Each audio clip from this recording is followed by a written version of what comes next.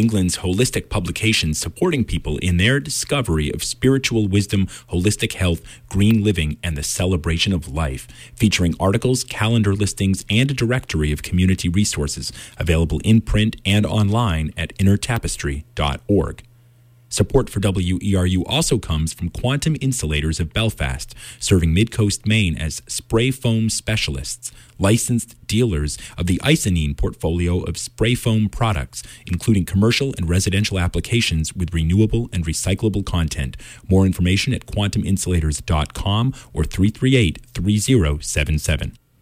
It's 10 o'clock and you are tuned to WERU-FM, 89.9 Blue Hill, 99.9 Bangor, and streaming online everywhere at weru.org. Common Ground Radio with your hosts from MOFGA is up next.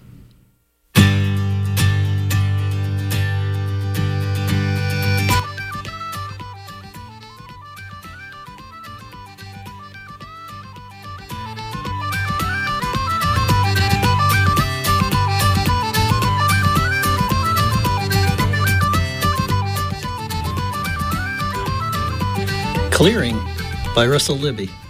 To clear a field, once it has been lost, start by walking through and around. Let it claim your mind.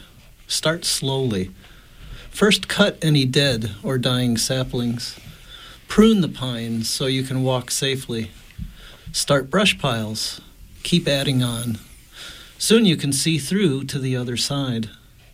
Take small steps. You can only hear kinglets if you pause. Look up and find an old blue jay's nest. Follow deer tracks until they're tangled with others. As the clearings grow larger, so do decisions. Sugar maples are easy, syrup and shade. Crooked pines go. Pines with saw logs, even small, stay until there's enough to saw. Brush piles grow. Stop cutting. Walk. Notice the open spaces. When they connect all around, it's almost a field. Keep at it steadily, and then there's a moment of clarity when others can see it too. Good morning and Happy New Year. Welcome to Common Ground, the monthly radio forum on food and agriculture, hosted by the Maine Organic Farmers and Gardeners Association.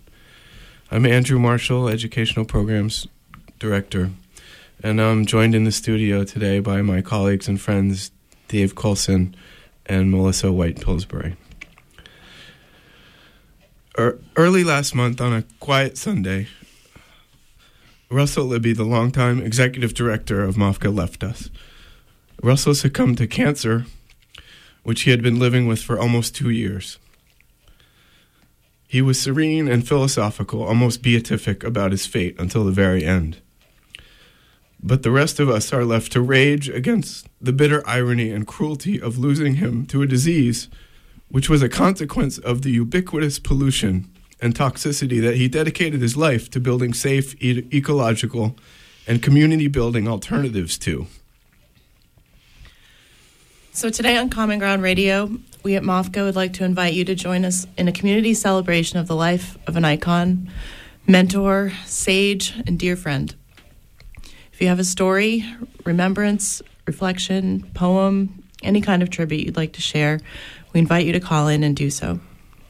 We'd like to start off with a presentation that Russell made at the first TEDx Dirigo conference in Portland in 2010 entitled Beyond the Roadrunner Economy. This was Russell's contribution to the TED Talk genre, in which important people with big ideas get a few minutes to distill their work to its essence. The clip is about 12 minutes long, and we'll open the phones for your contributions immediately after that.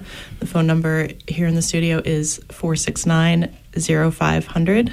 We'll talk to you then.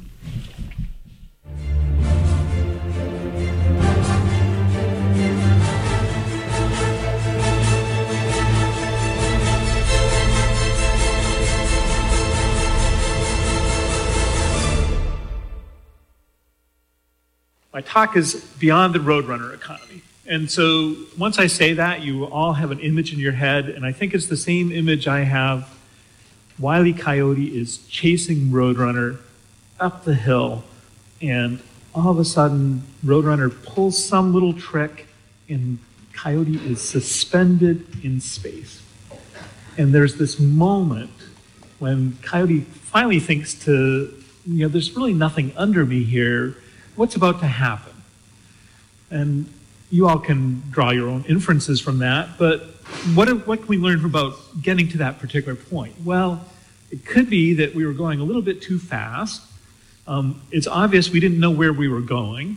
And when you look down, sometimes you don't even really know how far it is you're going to be falling. Well, that's been our economy for the last 50 years, and definitely for the last 20 years. We've been running really fast. We've been going someplace. We don't really have a clue what we've been doing. And actually, if you want to take the cartoon analogy to its final conclusion, we're actually chasing an illusion anyway, so why are we doing this? For the last 50 years, we have had the pleasure of anything from anywhere, anytime. So this is a Braeburn apple. I picked it up at the supermarket last night. Fresh from New Zealand. What more could we want? How did it happen that that's how we're doing our food, how we're eating? Well, we have been so lucky for the last 150 years. We've developed all these great systems for plundering the geological and biological wealth of the planet. And we've been really, really good at it. So 150 years ago, Blake drilled an oil well in Pennsylvania. And wow, it was a hole 68 feet deep, and the oil was just pouring out on the ground. And this summer, we drilled one 5 miles below the surface, below the floor of the Gulf of Mexico. And yeah, hey, the oil was just pouring out on the ground too. We were really good at this stuff. The Great Plains, we crossed the Great Plains, this great biological diversity that's never going to be repeated on this continent, or it's going to take us a long time. It was so vast that we didn't know what to do with it, so we cut it all down. We plowed the eastern half of it up into corn and soybeans, and now really it's just corn. And the western half was wheat, except we figured out how to drill down for water, and now that's corn too, because we need more corn, apparently. And we've got this great complex system that moves stuff all over the place, and what's it based on? It's based on cheap energy, cheap oil. It's based on exploiting every resource available to us. So not only do we have peak oil coming at us, we have peak phosphorus coming at us. And on the flip side, sometimes we have too much of something, like too much nitrogen. We got really good at taking nitrogen out of the air where it belonged and putting it into the ground where it didn't belong. And when there's so much of it that it just kind of runs off, and yeah, so what if we kill, a couple thousand square miles of the Gulf of Mexico every summer? It's just nitrogen. It's just there. So I've been thinking for a long time about what is it that would be a different kind of way of approaching food. And, I took food because that's the one that we deal with every day. We don't have a lot of choice about it. Well, water first, food second. After that, everything else is kind of optional. You can kind of work your way through it if you have to.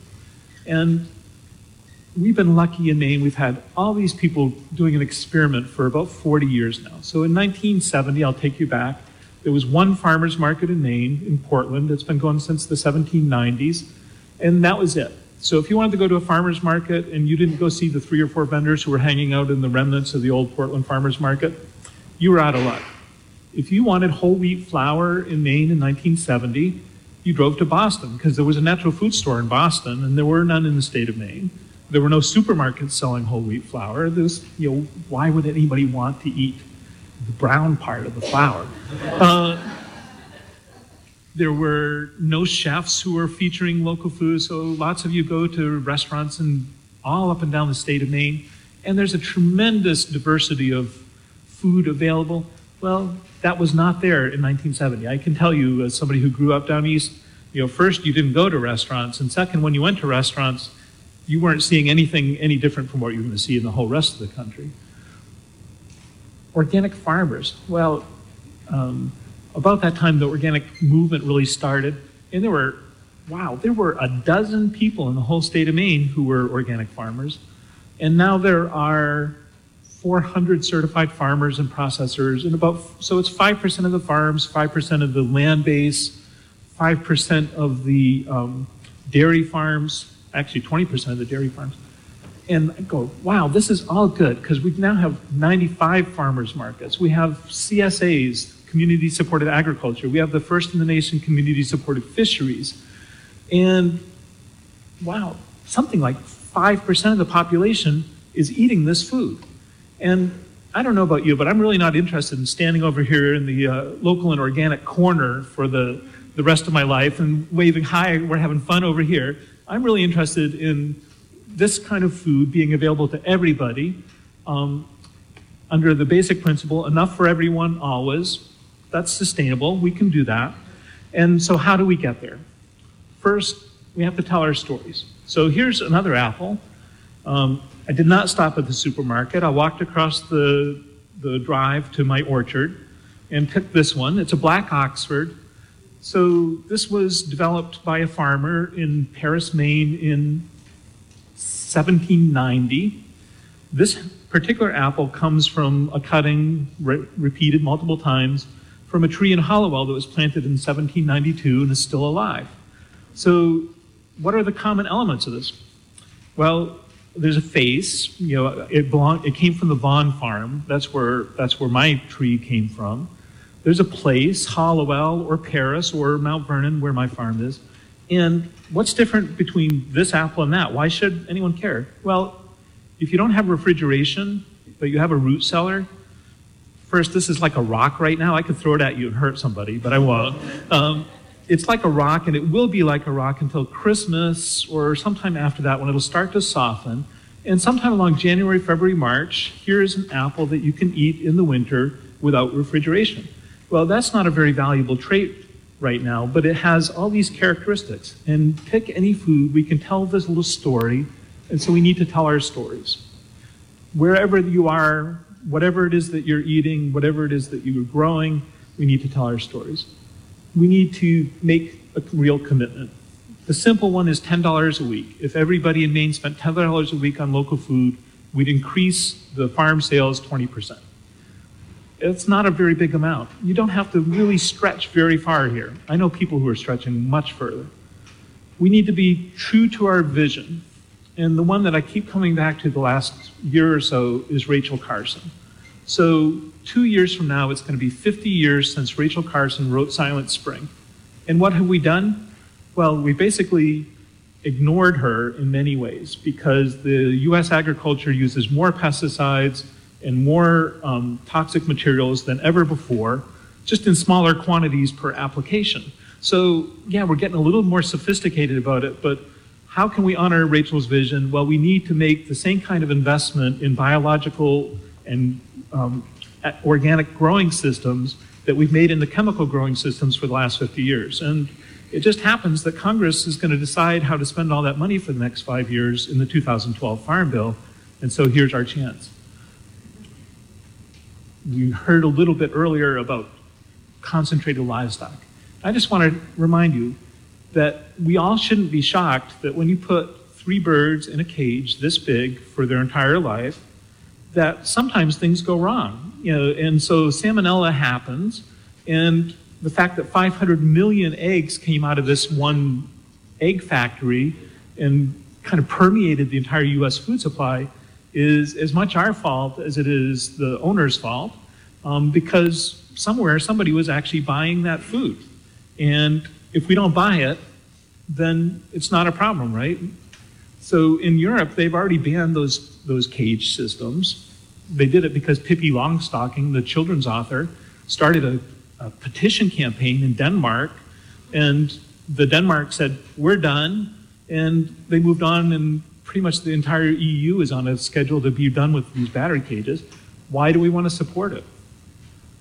Concentration. Some friends of mine at the University of Missouri did a little study looking at trends and said that somewhere right around now, 5 companies are going to control the retail grocery market.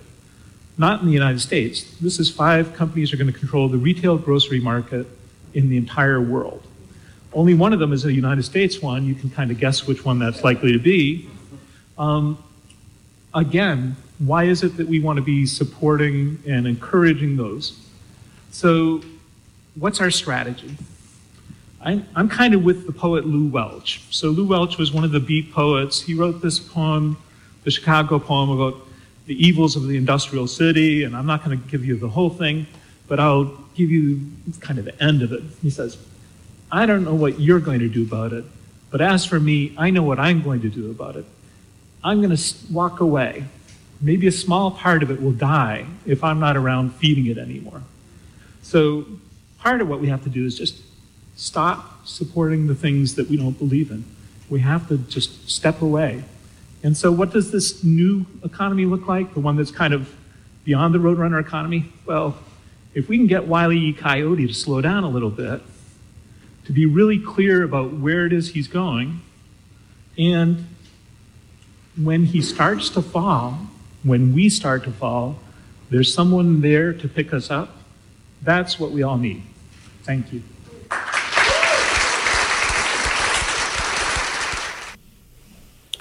Well, that was Russell Libby doing a TED Talk in Portland back in 2010. My name's Dave Colson. This is Common Ground Radio on WERU, and I'm joined in the studio by Andrew Marshall and Melissa White Pillsbury. So I think one of the things that is exciting and what I've always gotten from Russell is just this long view of the world. And I guess I should also mention that we are open to your calls. If you have thoughts and things to share, please call in and talk to us.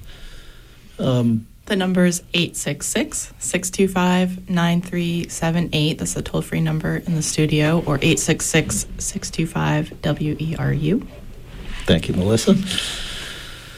So I think, again, what's obvious in this talk is Russell's kind of long view of things, and not only, I think, his vision into the future and the needs in the future, but his ability to kind of look back at the past and look at trends and directions that things have been going. I read a quote the other day. I guess Goethe said that those who can't access 3,000 years of history are living hand-to-mouth, and Russell certainly never lived hand-to-mouth.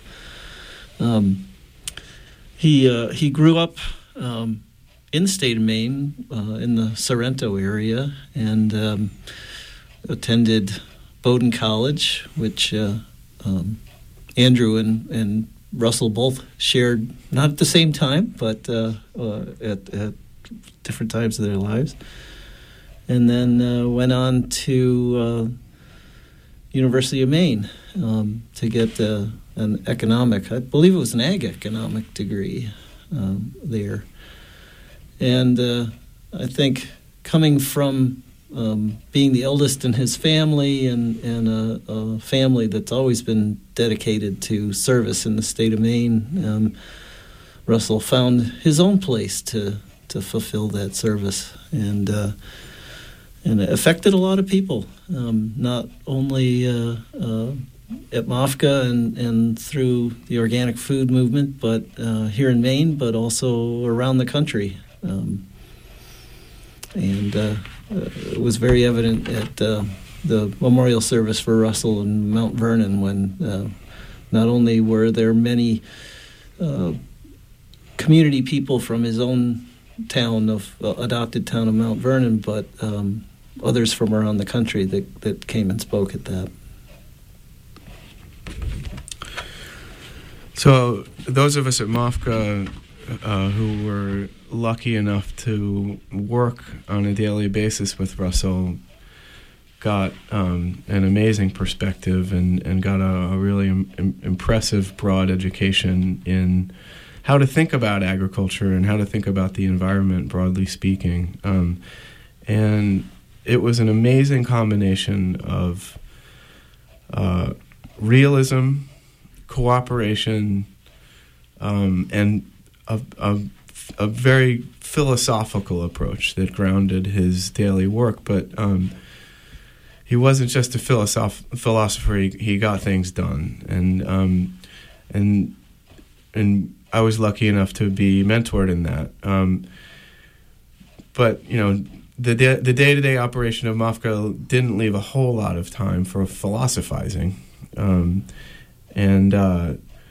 So one of the gifts Russell gave us every year, and he gave a lot of people this gift, was the gift of his poetry. So every December, his Christmas gift to folks would be a compilation of the poetry that he had written over the past year or longer. And I've really been digging into that lately. And so I have a few poems that I'd like to share with folks. Again, we'd love for other community members to have the opportunity to call in and really contribute to this discussion and this remembrance. And the phone lines are open now, and we'd encourage folks to call. The number again is 469-0500 or 866-625-9378. This poem is called Worth by Russell Libby, from his compilation from 2009 called Along the Way. If you're going to farm a piece of land, you ought to farm it for all it's worth, says Tim Hassinger, Vice President, Dow AgroSciences. But I ask, for how many bluebirds it's worth? For how many monarchs? What price the elusive fireflies? I pulled the early peas today, tossing the vines in the compost bin. Then I carried the sack of Tartary buckwheat from the barn. It was seed grown by Liz and Chris on their farm and sowed in the same way that the farmers have sowed since the beginning, palm up, fingers pointing in the direction that the seeds are thrown. And what is that worth? To hear the seeds meeting the ground, to look up and see the clouds that will bring rain tonight or tomorrow, and know next week the ground will be covered with pale green, triangle-shaped leaves, 6 weeks before the white flowers will carry bees.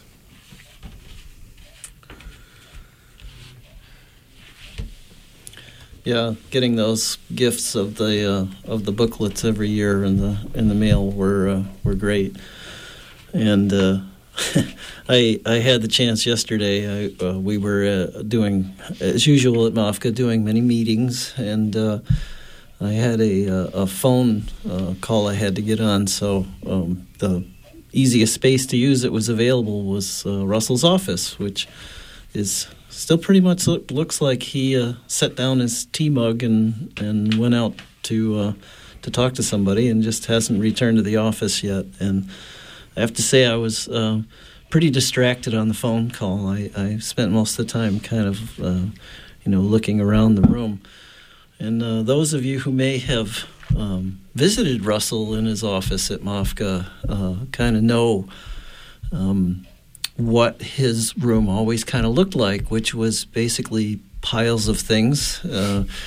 He was an amazing reader. He was kind of a speed reader, could get through large books really quickly. And I asked him one time, well, do you really remember what you're reading when you read so fast? And he said, oh, well, if it's something that I really want to get something from, I'll just sit down and read it again. Which is pretty amazing to me. I tend to be a slow reader, so.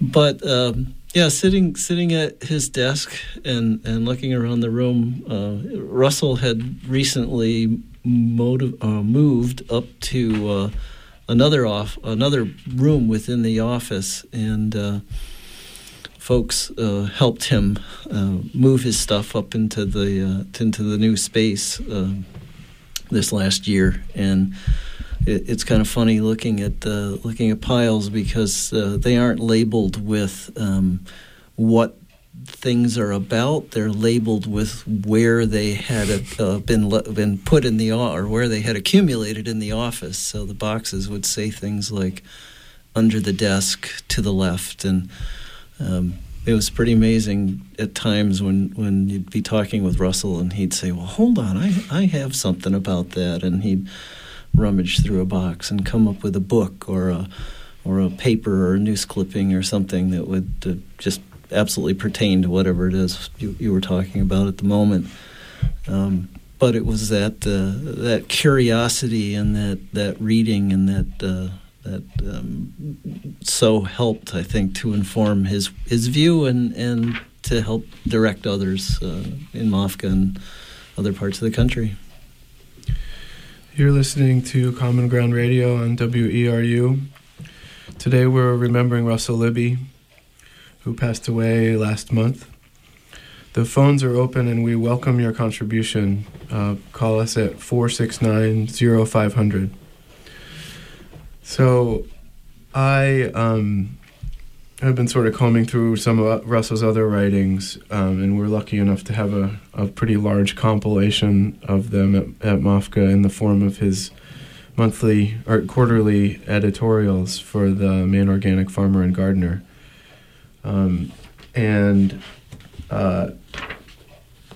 A really strong theme emerges in those writings, and it's really exciting to see the evolution of those towards sort of a crystallization of thought that really was expressed in his TED Talk, which is this idea of food with a place and a taste. And what's the third one? But that was his mantra. Face, place, and taste. Face, place, thank you. Thank you very much. So I figured I'd alternate between reading poetry and reading some of his prose. And I'd like to excerpt part of his 2011 keynote at the Common Ground Fair. And at this point, Russell was sick, and he knew it. True to his form, he was pretty philosophical and serene about it. So this is this is Russell using his own personal experience to again try to move the ball down the field for the rest of us. He says, "Put the public health first. The Hippocratic Oath translates roughly to first do no harm.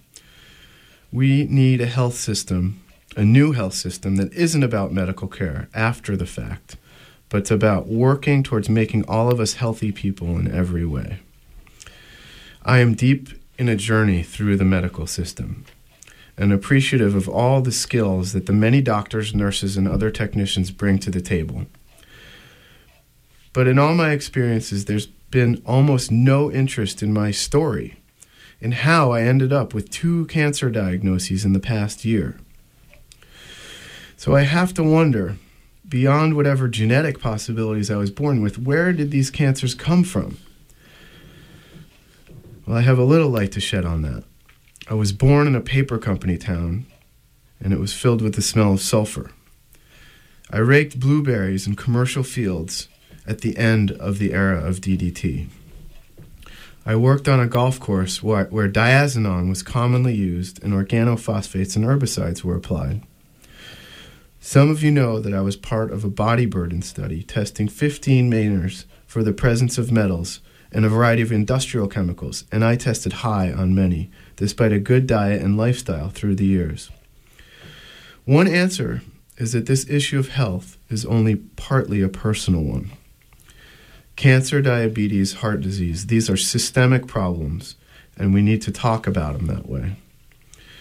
We need to get toxics out of the system, out of the food system, out of the consumer product system, out of the environment in general.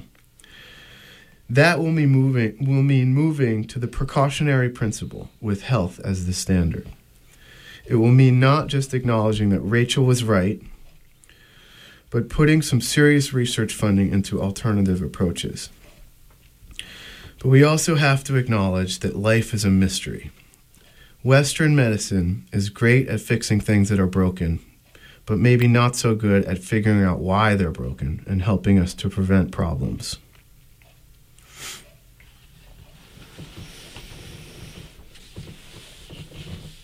Thanks. I'd like to remind you that you're listening to Common Ground, an hour on local food and agriculture, hosted by Mafca. This is the call-in show. Today we're remembering Russell Libby, our longtime executive director at Mafca, and legacy in Maine on being an advocate for organic agriculture and environmental health We do have a caller on the line, so can you please state your name and where you're calling from? Yeah, good morning. This is Mavis. I'm in Sullivan.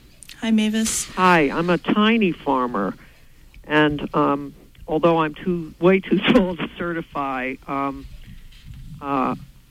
Mafka and Russell Libby have had a big influence on my life and my process. I never knew that he was from or spent time in Sorrento, which is our sister city here.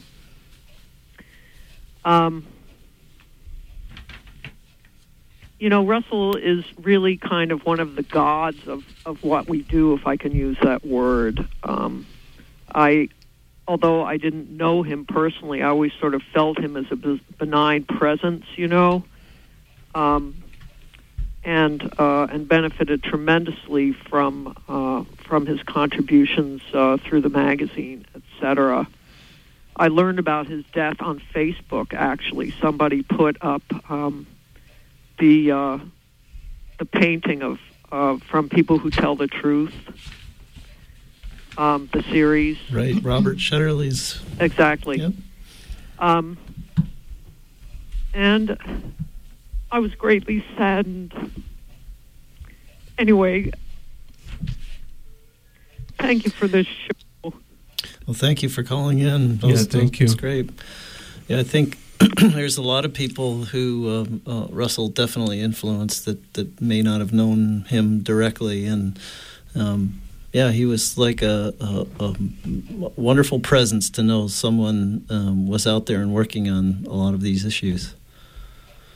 The portrait that Mavis referenced is part of a series called, I believe it's Americans Who Tell the Truth by Robert Shetterly, and he came to MOFGA at Russell's. We had a pie social for him to honor his service as executive director when he transitioned to a new role, and the portrait was revealed at that time, and it was a nice moment. And there's a quote on the portrait that Robert chose out of lots of writings that he read out of from Russell.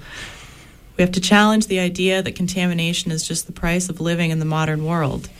Our bodies don't have systems to process plastics or flame retardants or pesticides. If contamination is the price of modern society has failed us. We do have another call on the line. Give your name and where you're calling from, please. Hi, my name is Joan. I'm calling from Stockton Springs. I have known Russell for many years, and I have been touched and influenced deeply in many ways by him and by Mafka. And one brief personal memory from a bunch of years ago, probably, 1996 or 7 or 8, I don't remember. Around the time Mafka moved to its present site. Unity, yeah. Unity, yes, thank you. And the first barn, I believe, was being built. And it was open to volunteers, and a friend of mine and I, who were at that point probably in our late 50s, early 60s, and had never built a barn ever before in our lives, went to volunteer, and there was Russell working with us all, and we were really fumbling around, and we were having a really good time, but we were being a pain in the neck, I think, more than anything else.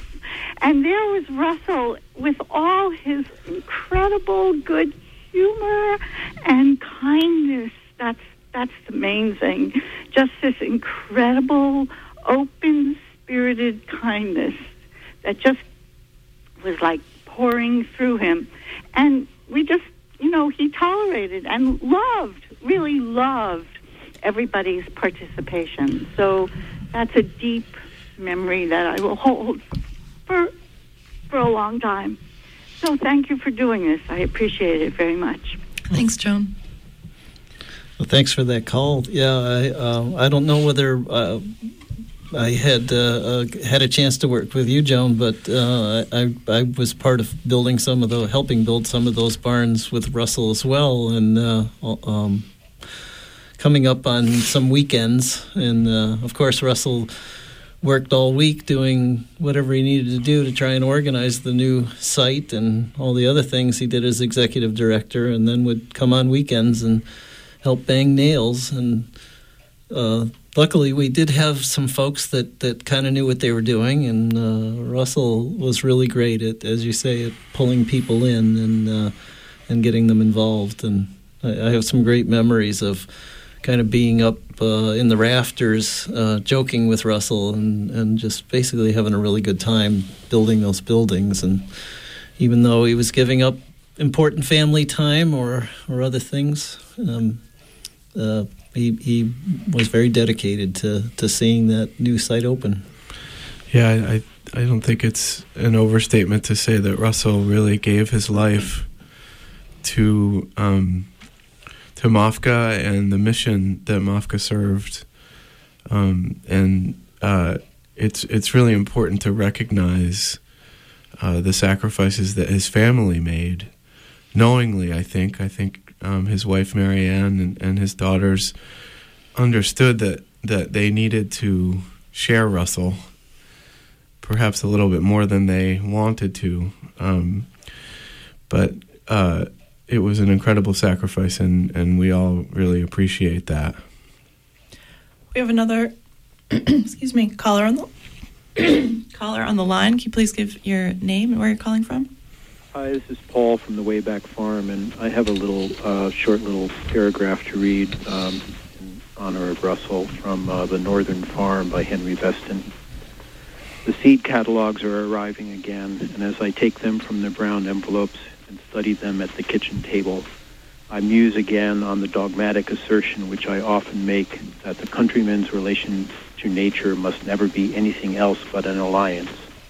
Alas, I know well enough that nature has her hostile moods, and I'm equally aware that we must often face and fight as we can her waywardness, her divine profusion, and her divine irrationality.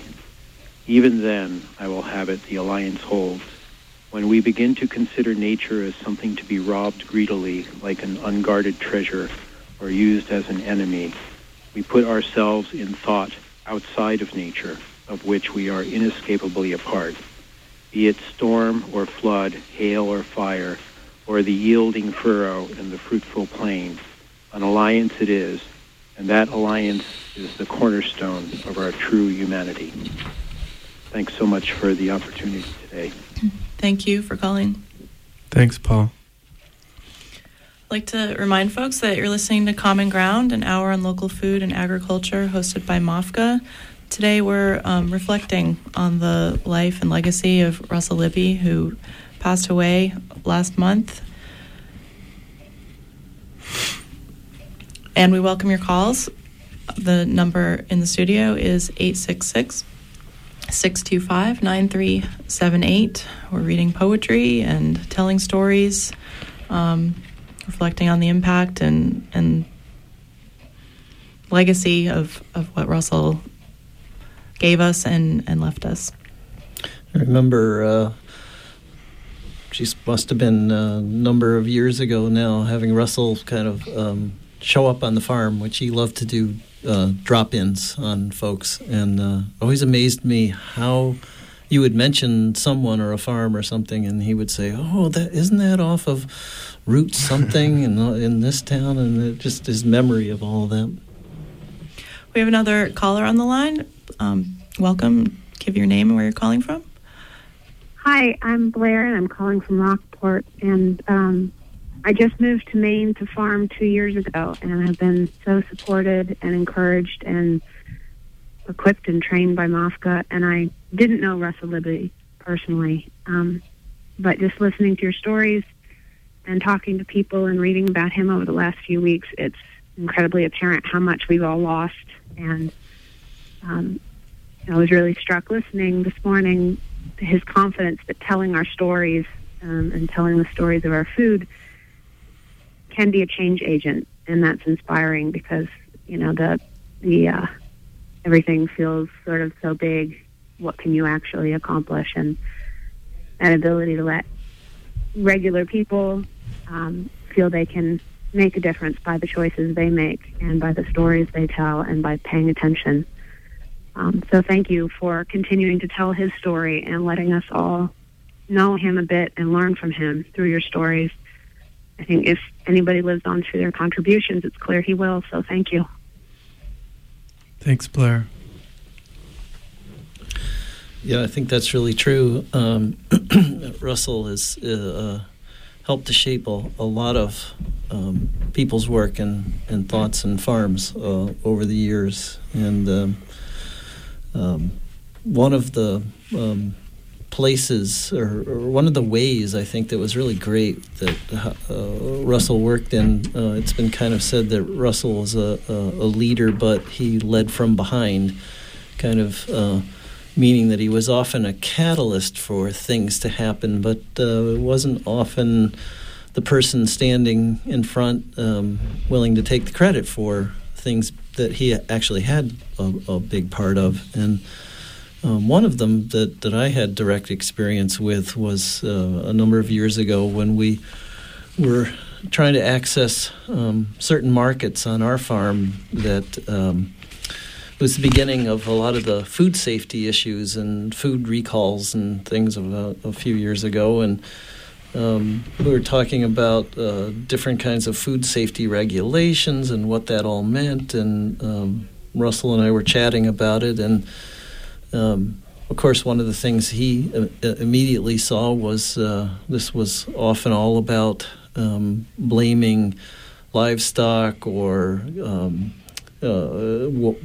wild things around the farm, wildlife or other things around the farm. And really in the whole food safety debate, anything to do with the toxins and toxicity of chemicals, pollution, and so on was kind of left out of all of that, as if that wasn't a consideration in food safety.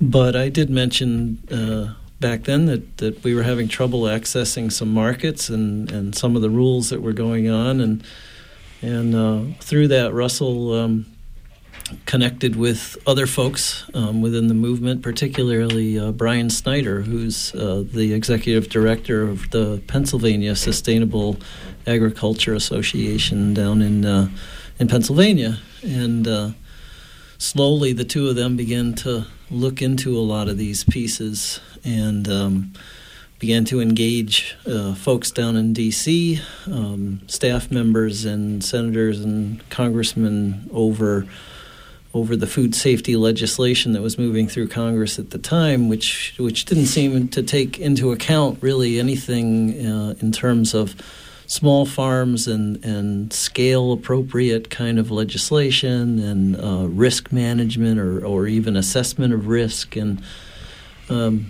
so quietly, and again, behind the scenes, I don't think that a lot of the country knows just how much we owe Russell in terms of the legislation that ended up being passed and the recognition that small and local farms are a whole different kind of ballgame, and the final outcome was kind of this amendment that was put in by Senator Tester from out west, and it basically helped to exempt some of the smallest operations and basically began to set up some of the rules so that the definitions of things didn't lump a 14,000-acre California salad farm in the same boat with my little 3-acre locally marketed vegetables. So,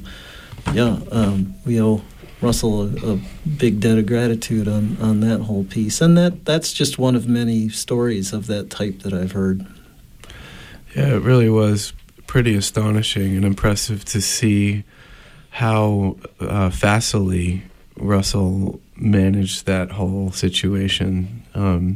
His ability to, he was a voracious consumer of all types of material, but the food safety stuff was really dense and pretty opaque, and and his ability to digest it, to understand what it meant for small farmers, and to really point out the fundamental flaws in that original piece of legislation, and to really work quietly and steadfastly to make a change in it was really amazing to watch.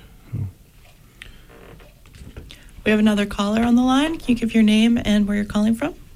Hi, my name is Rosanna Rich from Indian Meadow Herbals and Ridge Farm. And my business partner, Nancy Lowry, and I were privileged to have Russ Libby on our team when we won one of the grants from Farms for the Future. And I just want to say that I know that Russ gave the kind of support, wisdom, and business acumen to people all over the state as he did with us. We were just privileged to have him in a very special way for a period of time.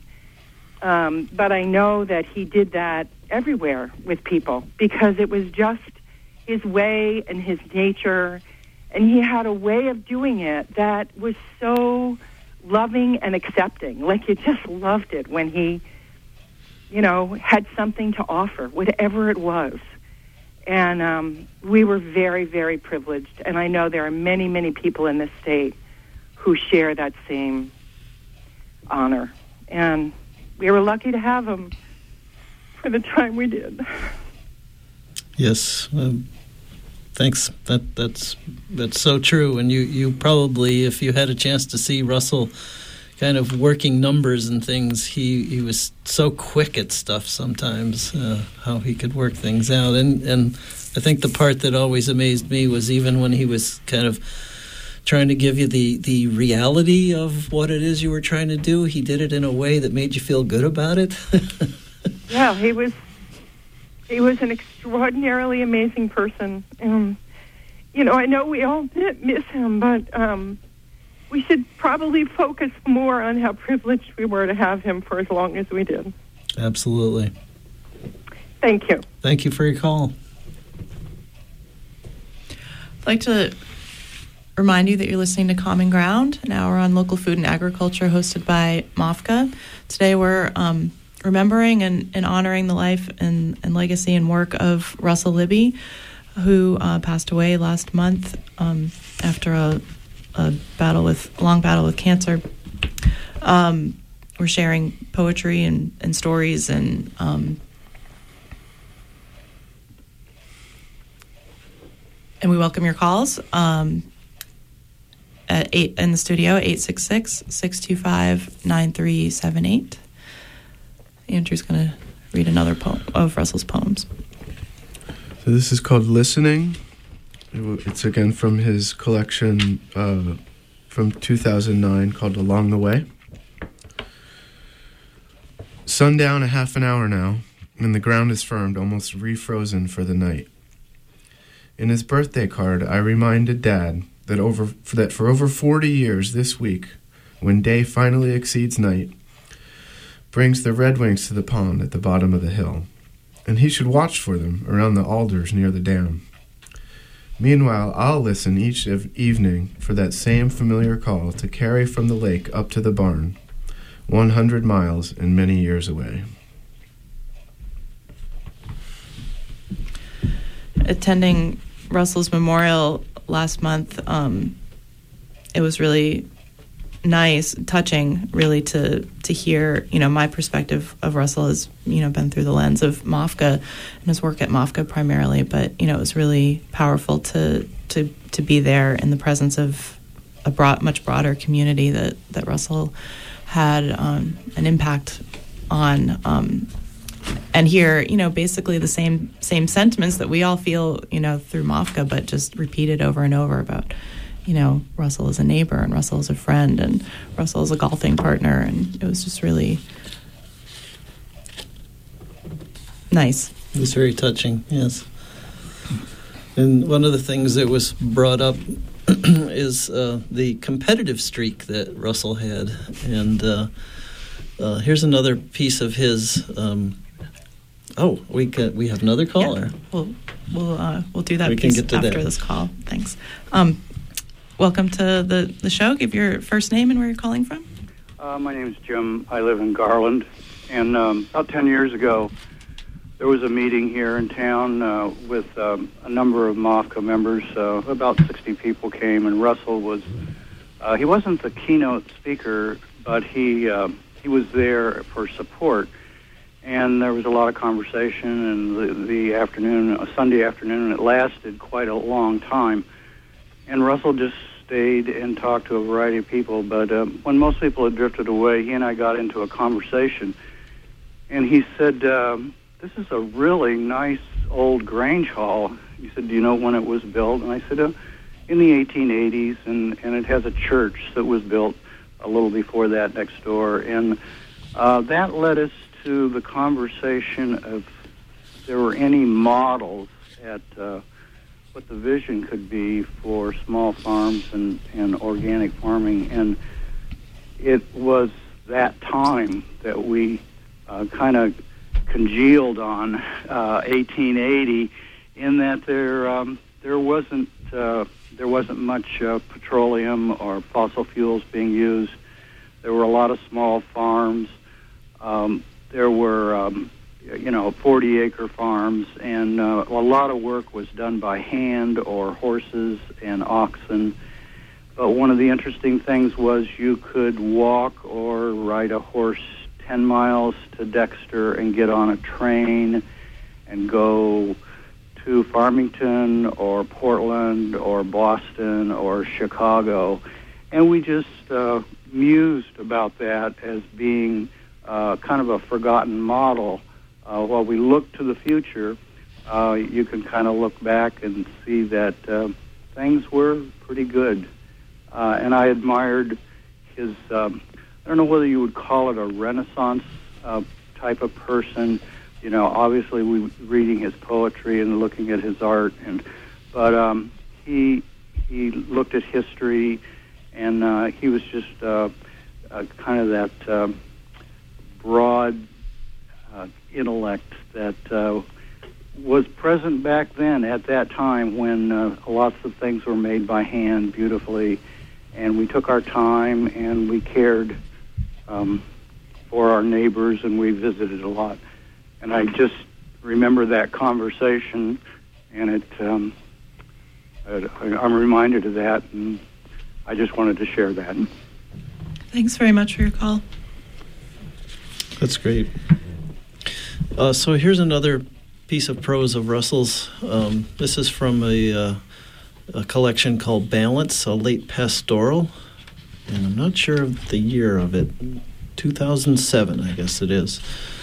This is titled "The Mount Vernon Maple Syrup Makers Club Continues Not to Meet Pretty Much as Expected."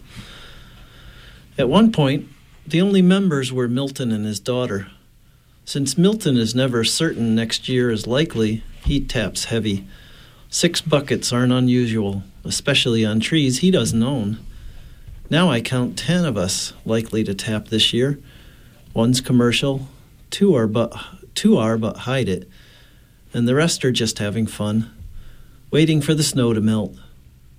I'm informal membership secretary, since I tend to inspect closely as I drive around town.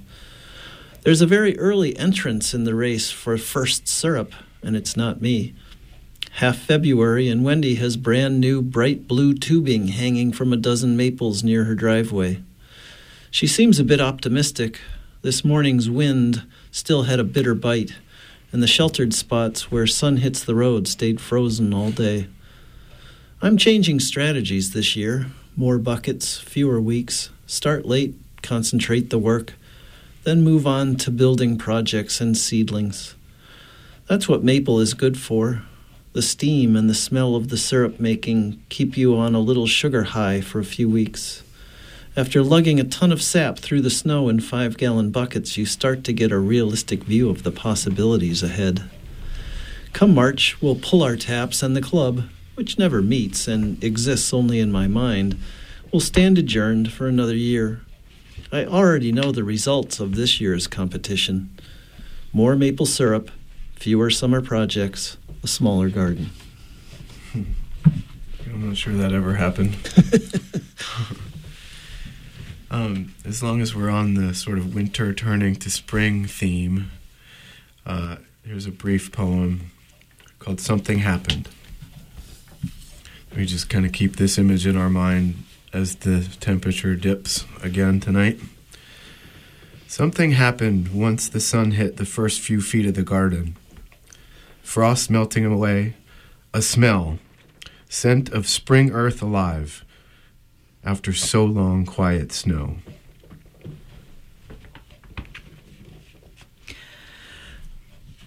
We've been remembering Russell Libby today, and we've just got a few minutes left, so I want to make sure that we mention that we are having a gathering at MOFGA this weekend on Sunday, and we'll be celebrating and remembering Russell's life, kind of, much like we have been this morning.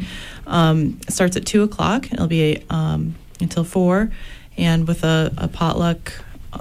Refreshments. Thank you. I knew there was a special word at 3.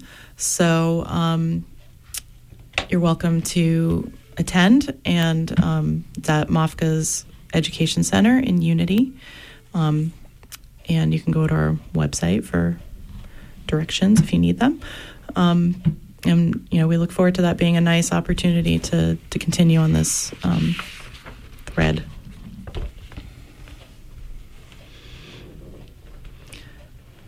Dave, do you have any final anecdotes, thoughts? Thought for sure you'd tell the nail story. Yes. I have a few stories of Russell that everybody always expects me to do. Do you have another poem? Well, I figured maybe we could end with a brief poem by Wendell Berry. Great. Since Russell's work resonates so much with Wendell's. And it'd be nice to have him have the last word here. When despair for the world, this is called The Peace of Wild Things. When despair for the world grows in me, and I wake in the night at the least sound in fear of what my life and my children's lives may be, I go and lie down where the wood drake rests in his beauty on the water, and the great heron feeds. I come into the peace of wild things, who do not tax their lives with forethought of grief. I come into the presence of still water, and I feel above me the day-blind stars waiting with their light. For the time, I rest in the grace of the world and am free. Beautiful. I know Wendell was always a mentor and hero of Russell's, and as he became a mentor and a hero to many of us. So I guess we'll kind of wrap up by saying thank you and helping us to remember, and we look forward to hearing more from folks. Yeah, we'll be back again next month for this show on the first Friday of February, right here on WERU at 10 a.m. the first Friday. I don't know the date. Thank you for listening.